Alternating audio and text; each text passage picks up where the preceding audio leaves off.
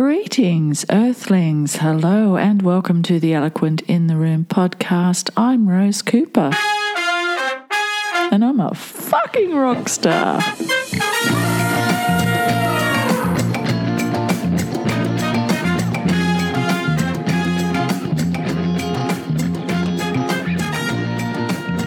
Not really. Okay, maybe just a little bit. Just a smidge. My single came out yesterday. It's called Everybody. It's out on Spotify and iTunes and iHeartRadio and all the other places you can stream music. And the clip that I put together is on YouTube. And so far, so good. People have been effusive in their praise, and it's been really humbling and a little bit embarrassing to get gushed on. Sure, I'm being mostly loved on by people who know me personally. I've got to say that. But people I've come to know through the podcast and through being on Instagram who are not exactly people in my life per se, people who have warmed to me through Instagram and the podcast and stuff, though, have been very, very kind and ebullient in their praise. And shit, it feels nice because I was really in a weird, vulnerable, exposed place with it. Particularly the clip, because there's a story in there, there's a message in there. It could be viewed as a little bit ham-fisted, I suppose. It's hard to know in the space of the media and music and everything, as it is now with the overwhelming influence of millennials and Zoomers sort of coating everything that everyone says and does in the sphere of the internet and in the social media world and all this sort of stuff. And for someone of my age to come along and do what I've done and to do it without any real thought to spending a lot of time on things like wardrobe and makeup, lighting and any of that stuff. I used a few filters and stuff with it, but it's very much me in both flattering and very unflattering lights, and it's me singing and it's me telling the world that I'm fucking fed up and I want us to all try a bit harder. And it could be seen as just another white woman fucking doing that white woman savior thing, but it's me really caring, okay? Really fucking caring. And as a member of the LGBTQ community, as a woman, as a feminist, as someone who cares about the planet and all that sort of stuff, and as an artist, that was the culmination of a lot of stuff, all in that one song and all in that one clip. So it was very weighty for me emotionally to make it and to put it out there and to have the absolute unmitigated gall to record it publicly and enthusiastically try and steer people towards listening to it. Yes, of course, I'm going to pop it on the end of this broadcast, so if you haven't heard it yet, you can have a listen. It is best paired with the video clip, but one shouldn't make music with that in mind, should one? So the song came first. I had lofty ideas about certain things, but yeah, it just happened organically. And it took me quite a few weeks to put together. And yeah, so I'm feeling pretty chuffed. I'm also feeling like this is the start of a newish sort of era, renewed energy for continuing to create and make statements and be part of the conversation and all that sort of stuff. I was feeling not lost. I wasn't really tired and worn out and run down, but I was kind of feeling like I wanted to naturally progress into different areas, make more videos and do more short form recordings of little opinion editorial things besides the podcast. And I want to keep doing the podcast, but gee, finding people to talk to and finding the time to talk to people, particularly when they're overseas and you're in Australia, it's a bit of a juggle. And you really have to put a lot of energy into correspondence and following up and planning. And with me, I like to have my podcasts to be a little bit sequential and have a certain amount of connection from one to the other. So this particular episode, while it's strictly speaking not connected to consent, it also kind of is, because I want to talk about reality TV, and I think the topic of consent and reality TV kind of go hand in glove, because there's so much deception and manipulation and coercion that is going on behind the scenes in reality TV. And while many participants in these shows, for the most part, respect their contractual obligations to remain quiet about what goes on behind the scenes, the most recent series of Married at First Sight here in Australia has flagrantly been a rogue season by anyone's definition. Several contestants have been leaking information from outside the MAFS bubble during filming and during the screening. There was a lot of rumours flying around. These rumours made their way onto the screen, which served the producer's purpose to have some sort of drama happening, because it really did seem, for all intents and purposes, that all of the drama on the show was really manufactured. Like, okay, I have to out myself here right now. I have watched the last, I think it's 3 seasons, could be 4, I lose track. But the reason why I watch is twofold. In the first instance, I got to say it was just curiosity, journalistic curiosity as well. I was really interested in how low the producers were willing to go, and whether or not it would motivate me to be vocal about what was wrong with it and try to intervene with the way it was run, because the concept freaks me the fuck out. And then there's the not very dignified other side of me, a really small part of me that is jaded, cynical, very, very single. So there is a very, very small part of me that kind of enjoys the romantic angle of sitting and watching these people turn and look at each other for the first time, and to watch them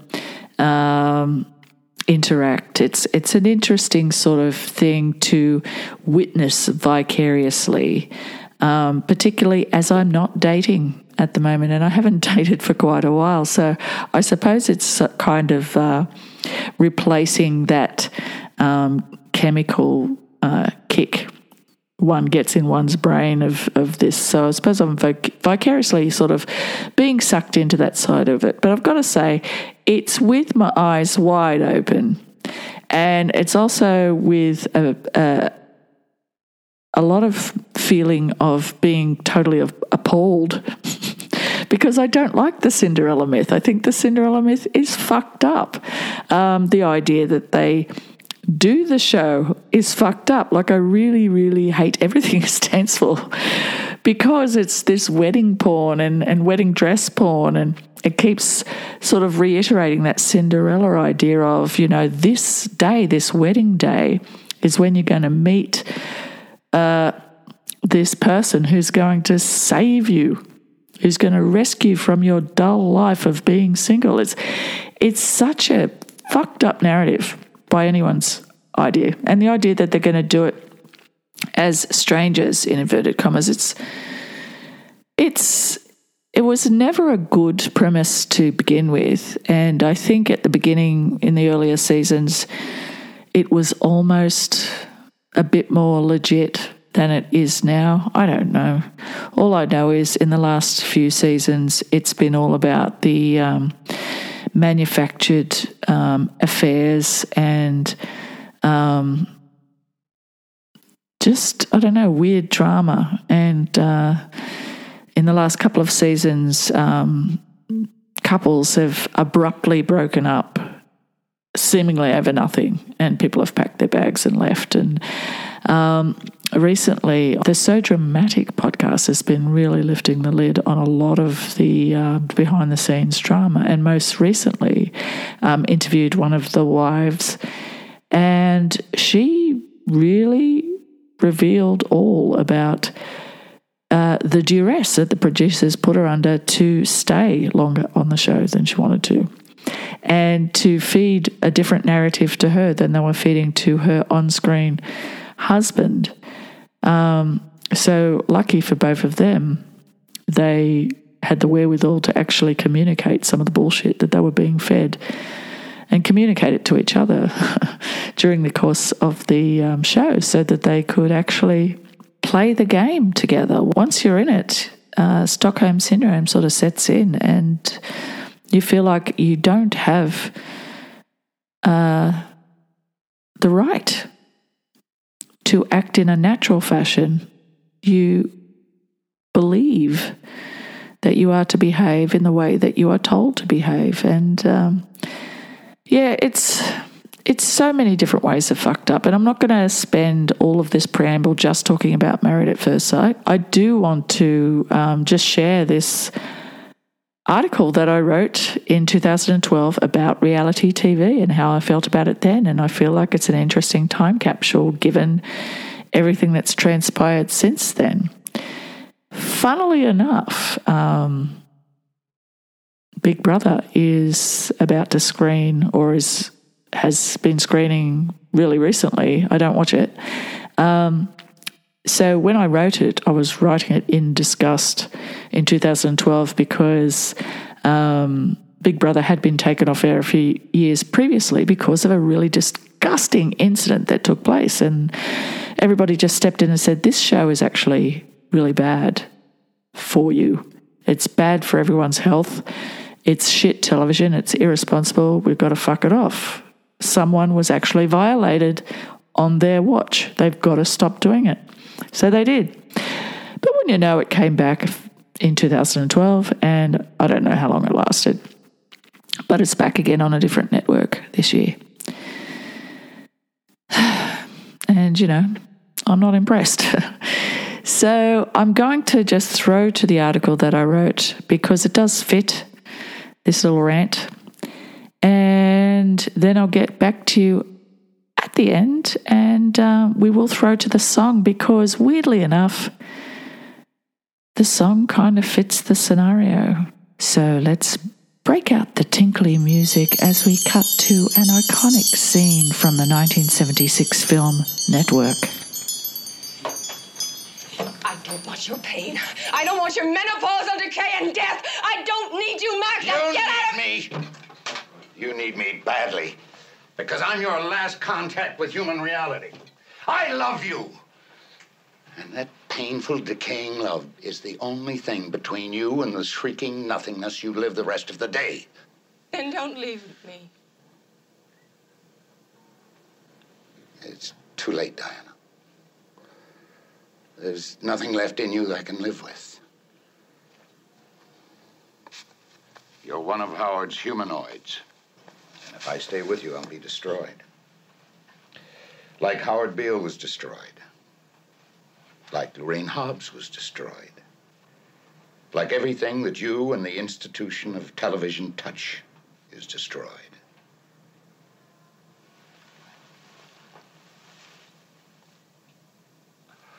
You're television incarnate, Diana. Indifferent to suffering. Insensitive to joy. All of life is reduced to the common rubble of banality. War, murder, death. All the same to you as bottles of beer. And the daily business of life is a corrupt comedy.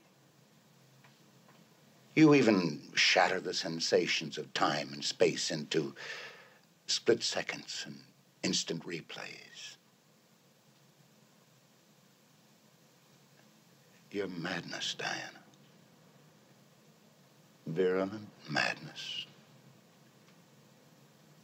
And everything you touch dies with you.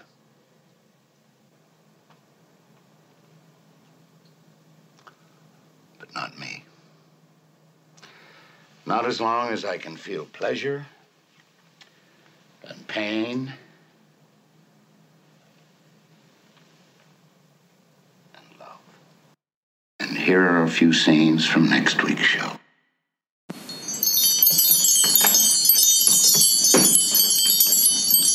So, Big Brother is back on in Australia. Again.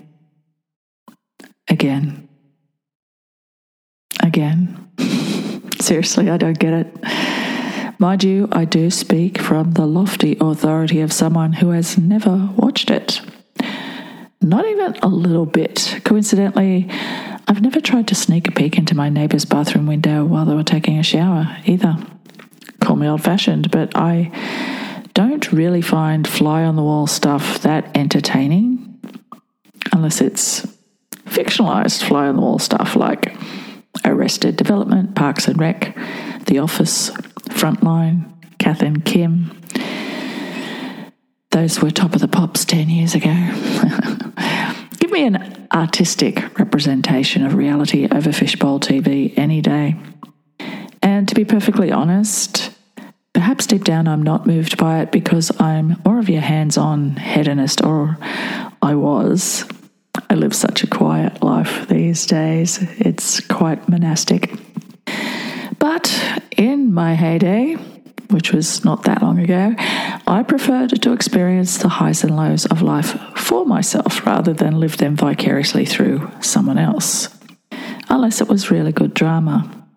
I think the empathy factor makes it too hard to watch people do this stuff for the exploitation value than it does to see really well-written, well-acted drama. Then I can let my defences down and really, really enjoy something spiritually satisfying and whatever, erotic, whatever.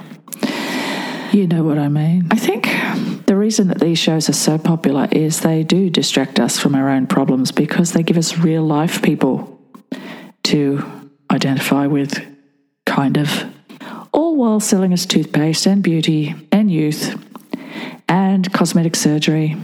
And in the case of maths, wedding venues, wedding dresses, wedding feasts, nails, eyelashes, eyebrows, all the stuff. And don't forget the sex, which they are really pressured into doing. Oh, and the self-absorption, the narcissism, the gaslighting, all the really shitty psychological stuff that is now not incidental so much as played up, manufactured, orchestrated by the producers. But I suppose if I can sit and reflect about it and then write about it or podcast about it as an abject lesson in what not to do with your spare time, I suppose that's what I can get out of it. Because you know what? I've lived in share houses. I've been drunk at parties. I've made a complete twat of myself, had arguments, as well as taken showers, brushed my teeth. I don't need to watch other people do that. What's the point? There's no vicarious desire there on my side. I'm not looking at things that I haven't done or aspired to do even in my worst nightmare a lot of the time. And you know what? If I have to watch someone take a leak on television, I'd rather it be Toni Collette, Kate Winslet, Claire Danes. In recent times, Phoebe Waller-Bridge, Asha Keddy, because they have done it a lot in character lately. There's a lot of women peeing scenes these days. Have you noticed? Not just for pregnancy test scenes either. It's pretty much replaced the previously ubiquitous taking a shower or bath or brushing your teeth trope. So now, if we want to know if women are troubled and thinking, they're doing it on the loo. I suppose that way they can flash a bit of upper thigh, touch their genitals because they're wiping them. I don't know. It's an interesting, weird phenomenon. And I mean, if you're on the loo long enough to sit there and think, aren't most of us looking at our fucking phones anyway? Anyway, I only single those actresses out because those are the ones I particularly have seen pee on screen. The pee queens. It wasn't a toilet scene so much, but I had particular admiration for Kate Winslet in Holy Smoke. That was kind of like a emotional breakdown wee that she did. I don't know if it was a real one or they used a hose. I really don't know. Anyway, but I digress. One of my biggest gripes about reality TV is that skilled actors, directors, writers are actually losing work, and they're losing incentive as a result of all this just add water, formulaic entertainment, and by water I mean showers, baths, alcohol. It's televisual fluff that doesn't really cost much because the advertisers are falling all over themselves to supply things to make them possible. And I really resent television executives and producers for putting this bottom line in front of the artistic community in Australia and other countries, but also in front of people's sanity. There's this persistent niggling feeling in my heart, and it has been ever since I first saw the first reality show, whenever it was, that this artificially flavoured truth, in inverted commas, is rotting our spiritual teeth. In inverted commas, I'm aware I'm mixing bad metaphors there, but fuck, it's my podcast and I'll be weird if I want to. I'm appalled by the sheer exploitation of the participants and the audience. Let's get one thing perfectly straight. There is nothing real about reality TV. As soon as you appoint a director and turn on a camera and turn it towards a bunch of carefully selected people, place them in lab rat conditions, and then constantly manipulate the environment in order to provoke extreme behaviour, shit stops being real. End of story.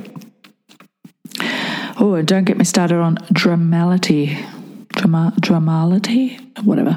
TV shows like Keeping Up with the Kardashians, sadly people do watch this stuff thinking that it's spontaneous and genuine, in spite of the really careful staging, multiple camera angles, strategically placed mics, stakes-heightening voiceovers, foreboding dramatic music, and crafty, at times very fucking sloppy editing.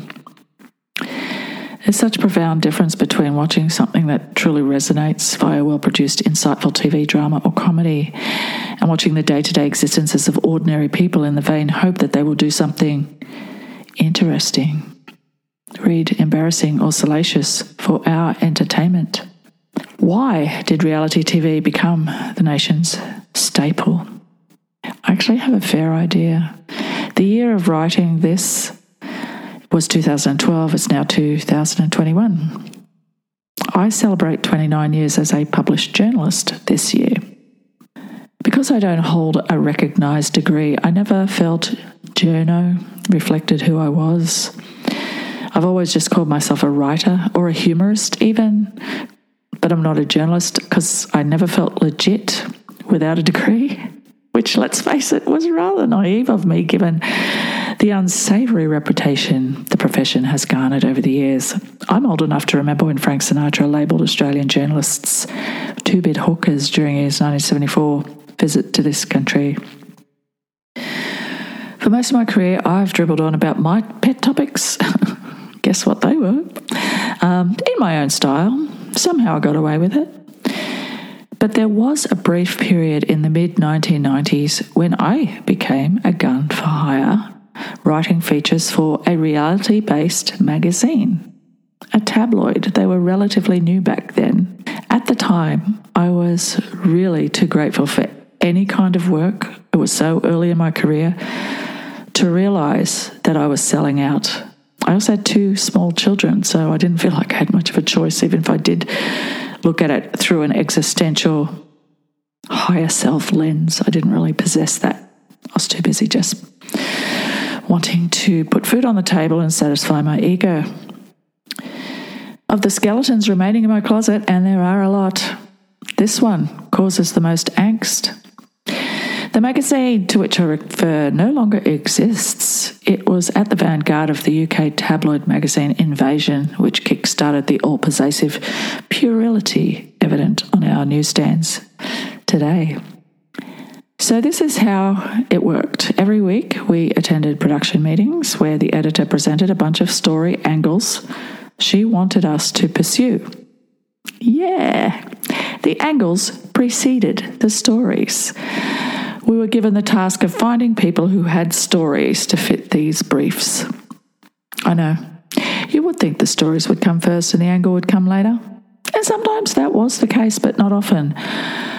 And I had to learn how to massage real life to make it fit, or flat out ask friends and acquaintances to make shit up for me and participate in these stories.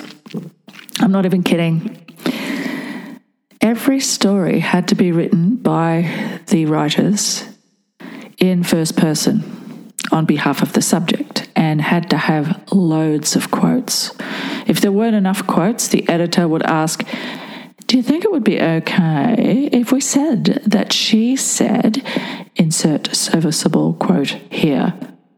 Here? I'd then have to make a judgment call as to whether or not the editor's suggestion could pass as an actual quote from the person I interviewed in good faith that they could trust me.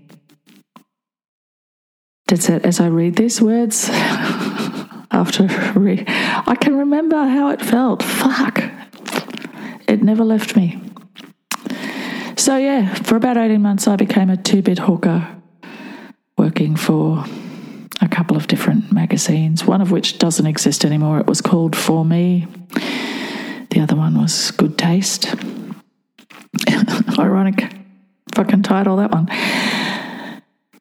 Interestingly, For Me also offered cash incentives for people to send in their real life stories. They said, give us 300 words or less on something that happened to you, and we'll pay you money if we decide to use your story, if your tragedy is interesting enough.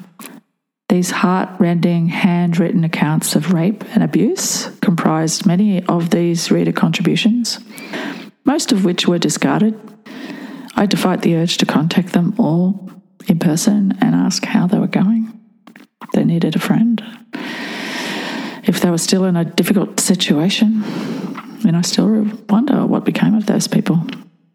I'd love to say that personal ethics caused me to quit my job, but the magazine called it a day before I had the chance. And also, at that time, I was pregnant with my youngest son, so I had to give it up for a while anyway. One upside of that story is one of my former colleagues and I have remained the best of friends to this day. We're like sisters, so I'm eternally grateful for that roll around in the gutter.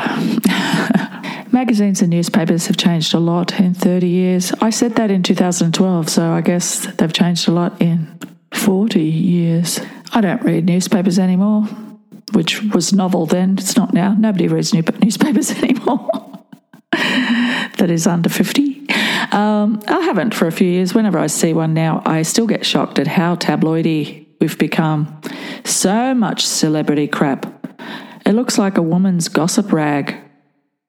The Daily Telegraph, the Sydney Morning Herald, if not for royal gossip and celebrity gossip, what would any of those magazines and newspapers do with their lives? Women's gossip rags have all morphed into the National Enquirer, which used to be an absolute joke.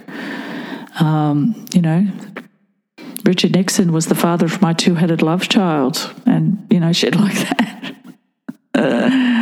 That's what I made up on the fly. That's a bit disturbing, isn't it? Celebrities and their divorces, dalliances and diets dominate the front page. The stuff that really matters is lucky to get a look in on page 10. Paparazzi's camera lenses have grown bigger as editors' consciousnesses have become smaller.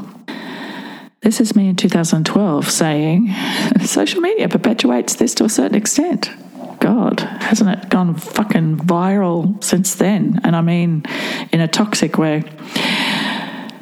The popular hashtag first world problems provides a small glimmer of hope, I thought back then. Self-awareness is a beautiful thing. In some ways, the public is better informed by Twitter than by the news. Wow. This is a little time capsule, isn't it? Cyberspace is strewn with courageous, smart and creative people. That seems to be less the case. So there's so many more egomaniacs and narcissists on the grift now. But, in the show notes, I'm going to put some really reliable, wonderful podcast creators and YouTube creators because I love to share the love. Oh my God, where was I? I've gone so far off book. Which brings me back to TV. Documentaries would appear to be the last bastion of honesty on TV. I'm generalising, of course, but it seems to me that the documentarians of this world still give a shit about being truthful as well as entertaining. One of my favourites, whom we haven't really heard a lot of lately, is John Safran. This was definitely my fangirl love letter to John Safran, this article. His series, John Safran's Race Relations, took gonzo journalism to truly great heights. Seems to me if you're going to blatantly exploit people's... I found this on the web for his John Safran's Race Relations took gonzo journalism to truly great heights. Check it out. Siri just fucking went rogue. Shut up, Siri. I didn't ask you. Oh, she doesn't want to talk to me now. Fine.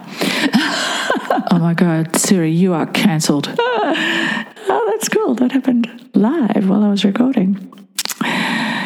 He took gonzo journalism to truly great heights. It seems to me if you're going to blatantly exploit people's misadventures for fun and profit, it's far more ethical to exploit your own. Witnessing abject humiliation, profound joy, emotional vulnerability, and masturbation on TV is far more entertaining when its aim is to raise pertinent social issues and to revel in the mud of our humanity in a connected way, rather than a cannibalistic one. Naturally, John gets bonus points for being hysterically funny.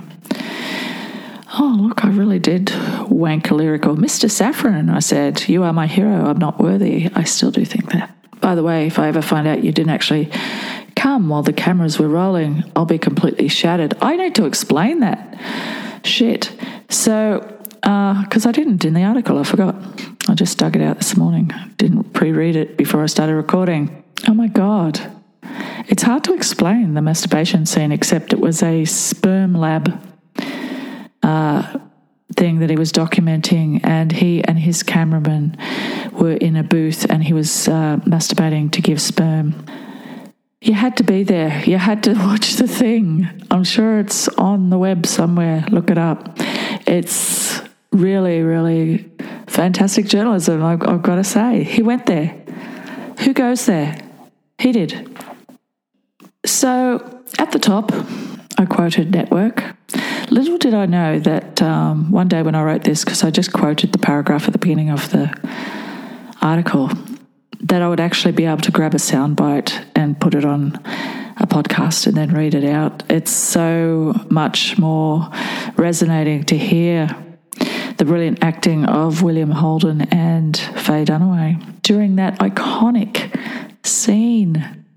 I didn't actually quote the whole thing. I started it at "You Are Television Incarnate, Diana." But the whole scene is amazing. 1976, 35 fucking years ago. It foretold so much. I'm going to close this with the end of the movie. So, yeah. Anyway, the film setting is the production offices of a network news program. Australia's Peter Finch played Howard Beale, a network news anchorman whose popularity was on the slide. When he's given 2 weeks' notice, he thinks his life is over, so he announces on air that he will commit suicide during his last telecast. Consequently, his show's ratings go through the roof and the people behind the scenes go into overdrive trying to capitalise on the ratings boon.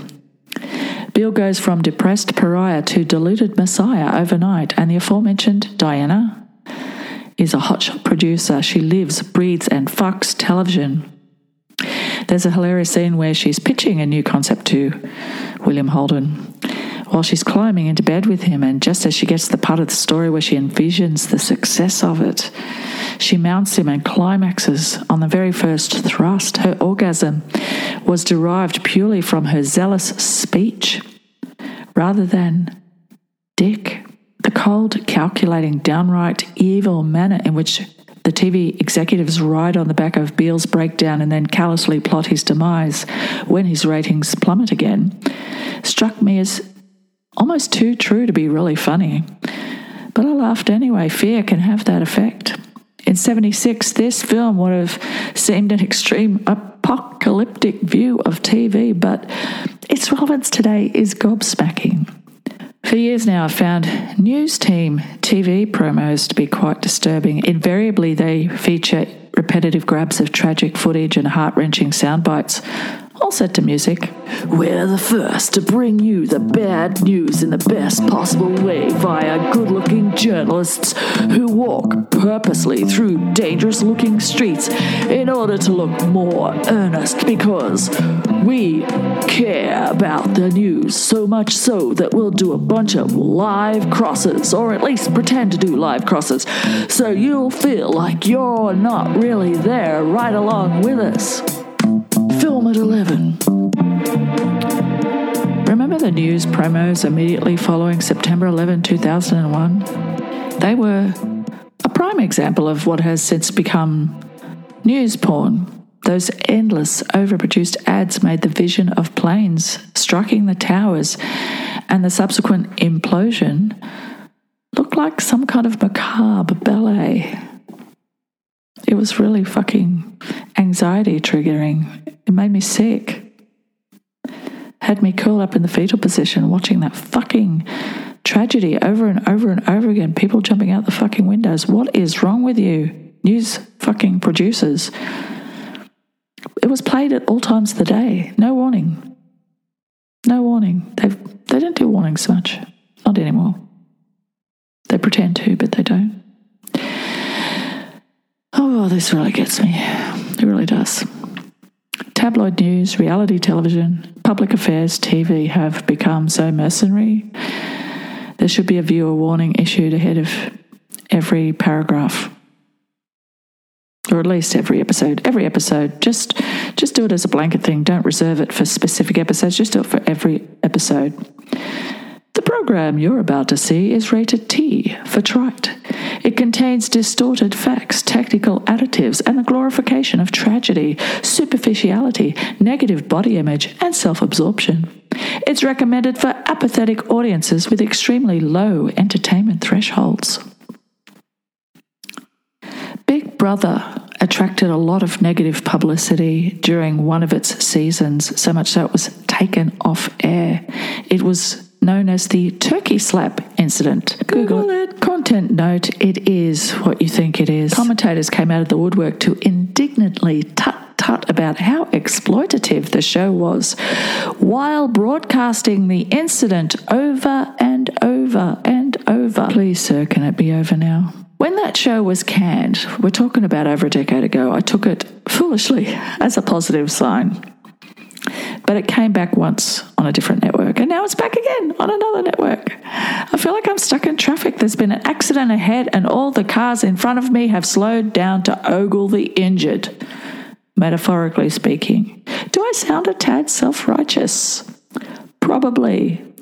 But if I've given anyone pause to contemplate the insatiable machine that sucks the lifeblood from our arts industry and undermines the collective consciousness, and that causes them to switch off, then I don't care.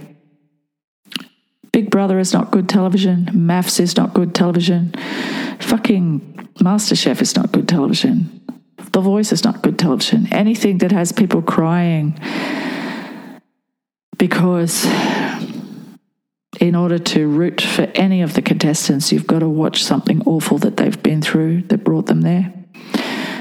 up the drama while someone makes a souffle or sings a song. What even is art anymore? What even is creativity anymore? It's a lie. That's what it is. I'll give the last word to Howard Beale. Q Howard. I don't have to tell you things are bad. Everybody knows things are bad. It's a depression. Everybody's out of work or scared of losing their job. The dollar buys a nickel's worth. Banks are going bust. Shopkeepers keep a gun under the counter. Punks are running wild in the street, and there's nobody anywhere who seems to know what to do, and there's no end to it. We know the air is unfit to breathe and our food is unfit to eat. We sit watching our TVs while some local newscaster tells us that today we had 15 homicides and 63 violent crimes, as if that's the way it's supposed to be. We know things are bad, worse than bad. They're crazy. It's like everything everywhere is going crazy, so we don't go out anymore. We sit in the house, and slowly the world we're living in is getting smaller, and all we say is, please, at least leave us alone in our living rooms. Let me have my toaster and my TV and my steel-belted radios, and I won't say anything. Just leave us alone. Well, I'm not going to leave you alone. I want you to get mad. I don't want you to protest. I don't want you to riot. I don't want you to write to your congressman because I wouldn't know what to tell you to write. I don't know what to do about the depression and the inflation and the Russians and the crime in the street. All I know is that first, you've got to get mad. You've got to say, I'm a human being. God damn it. My life has value. So, I want you to get up now. I want all of you to get up out of your chairs. I want you to get up right now and go to the window, open it, and stick your head out and yell, I'm as mad as hell, and I'm not going to take this anymore. I want you to get up right now. Get up, go to your windows, open them, and stick your head out and yell, I'm as mad as hell, and I'm not going to take this anymore. Things have got to change. How many stations does this go out? You've got to get mad. 67. Say, I know it goes to Louisville and Atlanta. I'm not going to take this anymore. Then we'll figure out what to do about the depression and the inflation and the oil crisis. But first, get up out of your chairs, open the window, stick your head out and yell, and say, I'm as mad as hell, and I'm not going to take this anymore. It's a shame that sort of cuts off rather abruptly. So what was happening was, you can hear other voices. There is the producers, played by Faye Dunaway and William Holden, are watching him lose his shit on air, and it's going out live, and they are getting calls from the network headquarters in other states to let them know that everybody's watching the show. So it's an absolute ratings bonanza, and they're watching it going, yay, this is great. They're watching this man melt down and thinking, yay, this is great. But the ironic and very cool part of it is they also pause to look out the fucking window and see that there are actually human beings sticking their head out in the rain, yelling at the top of their lungs, I'm mad as hell and I don't want to take it anymore. I'm not going to take it anymore. And don't we all feel like that occasionally? Especially when we're watching reality TV. Yeah, I think you can watch the whole thing on YouTube. Network, 1976. Brilliant, amazing, prescient film. Yeah, watch it. And it just felt like the right time to dig this particular story out of the vault. I have been following the drama around Married at First Sight this time around because it seems to be even more troubling than usual, and the participants seem to be suffering more than usual. And it's been revealed via the Instagram and Twitter of So Dramatic podcast. And these interviews have been popping up, and we're being told firsthand that these people are being manipulated unconscionably. Like, this is out of control. What is going on these reality TV shows is out of control. Like, I have known people in my life that were singers that were approached by The Voice or Australia's Got Talent or whatever. So the whole headhunting thing hadn't really occurred to me until I started noticing rather belatedly that the Married at First Sight contestants were all kind of cookie cutter Insta model type people who were clearly wanting to be influencers. And I thought, hang on a minute, that's not right. How can everybody relate to people who are going onto a TV show to get married if they're all this particular kind of person? And then you realize that the better looking the person, the bigger the drama attached to that person, and the more they're seemingly manipulated into placing themselves in a position where they're going to be seen as the villain or the hero of the piece. And it's you can see the strings. It's like watching a 60s B-grade sci-fi film. You can see the fucking fishing wire floating the flying saucer in front of your eyes. You can see that when people are gazing out the window and the voiceover is being played, that it's just this orchestrated bit to fill in the fact that they really didn't have anything much to show that was real. So they're actually telling you the story that goes along with this person's particular arc. To listen to these contestants talk on a podcast and talk about their arc fucking blows my mind. It's supposed to be real. Like, I know that it's not real. I've always known that it's not real. But for the participants to be so well versed in how it works to the point where they are talking about their story arc and whether they are going to be portrayed as a villain or a hero, whether they're going to get a favourable edit, this is out of control. This is just too weird. And there are a lot of full-grown adults that are very aware that it's a manipulation and that it's edited and it's all bullshit. But there's also a lot of full-grown adults that are believing it. You go to any of these chat sites that have people discussing it, and they are being really virulent and leaving a lot of hate in the comments. They are taking out a lot of animosity towards these people, like they are believing so much of what is going on before their eyes. And they're probably sitting and watching it with their children. And that's where I really fucking can't deal with it anymore. So this is my way of saying, I know how it works. I know how it works from the point of view of print journalism. So that prepared me to be cynical watching reality TV. But to watch it decline further and further and further into the horror show that is now, and to watch people be traumatized in front of my very eyes, it's not it's not great, is it, guys? It's not great. Do we really want this? Do we really want this in our lives? Do we? That's the question I'm asking you. Get mad as hell and turn your TV off. That's what I reckon. I don't think I can watch maths anymore. Like I said, I was really watching it as a social experiment of my own, sitting and watching civilization decline as I know it, and monitoring that in case I would find myself doing exactly what I'm doing now, and that's railing against it, rattling the pickets, asking people, stop watching, begging the producers, stop doing what you're doing. Okay, so let's leave it on a warm and fuzzy ending. I wrote a song and I made a film clip, and I'm hoping that you will like to check it out on YouTube. And if you like the sound of it, I'm about to play it for you now. If you really like the sound of it, pop onto Spotify or iTunes. You can even purchase it if you like. Like, I have not got a job at the moment.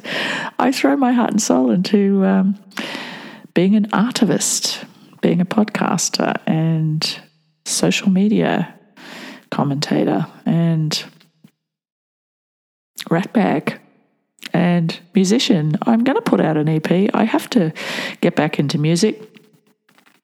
So what I've decided is I am going to put the podcast on hold. And by on hold, I mean I'm not going to put one out in 2 weeks. I'm going to instead wait 4 weeks to put the next one out. And in the meantime, I want to plan it, line up some interviews, line up some topics to sit down and actually write. 2020 An Orgasmic Oddity was a completely written series. I put a lot of energy into it. So I want to put more energy into the podcast episodes. So I'm going to space them out a bit more. I want to line up some interviews. I want to get more into the mental health side of things. I want to talk more about the emotional side of things. I want to talk about what is love, how do we develop our self-esteems, and what happens when things go wrong, given that, as we spoke in the previous podcast, the trauma-affected brain causes us to have weird reactions in relationships and traumatize ourselves again and again. What we all want is love. That's all we want is love. And if we were deprived of it as children, or if we have some sort of tragedy happen as children, trying to work out what love really is and working out, how to love ourselves. It's a fucking minefield. And then you juxtapose all of that with the world we're living in now. And then you have this song. Don't forget to like and share the podcast. Like and share YouTube, like and share on Instagram. Drop me a DM with some feedback. I will talk to you soon. Love you all. Give yourselves a big hug.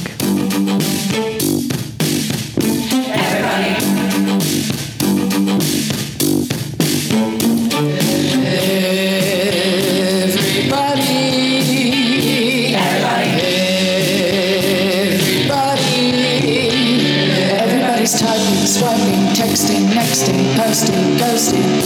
Everybody's tripping, blaming, shaming, scrolling, trolling. Everybody's searching into their DNA. Everybody's yearning for some PDA love. Everybody just wants love. Everybody just wants love. Everybody just wants love.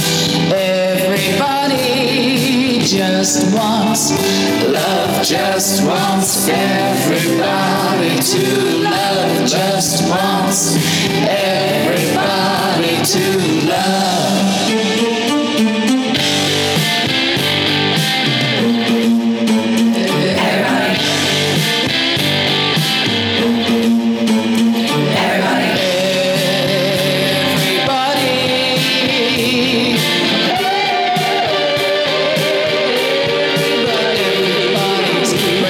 Intersecting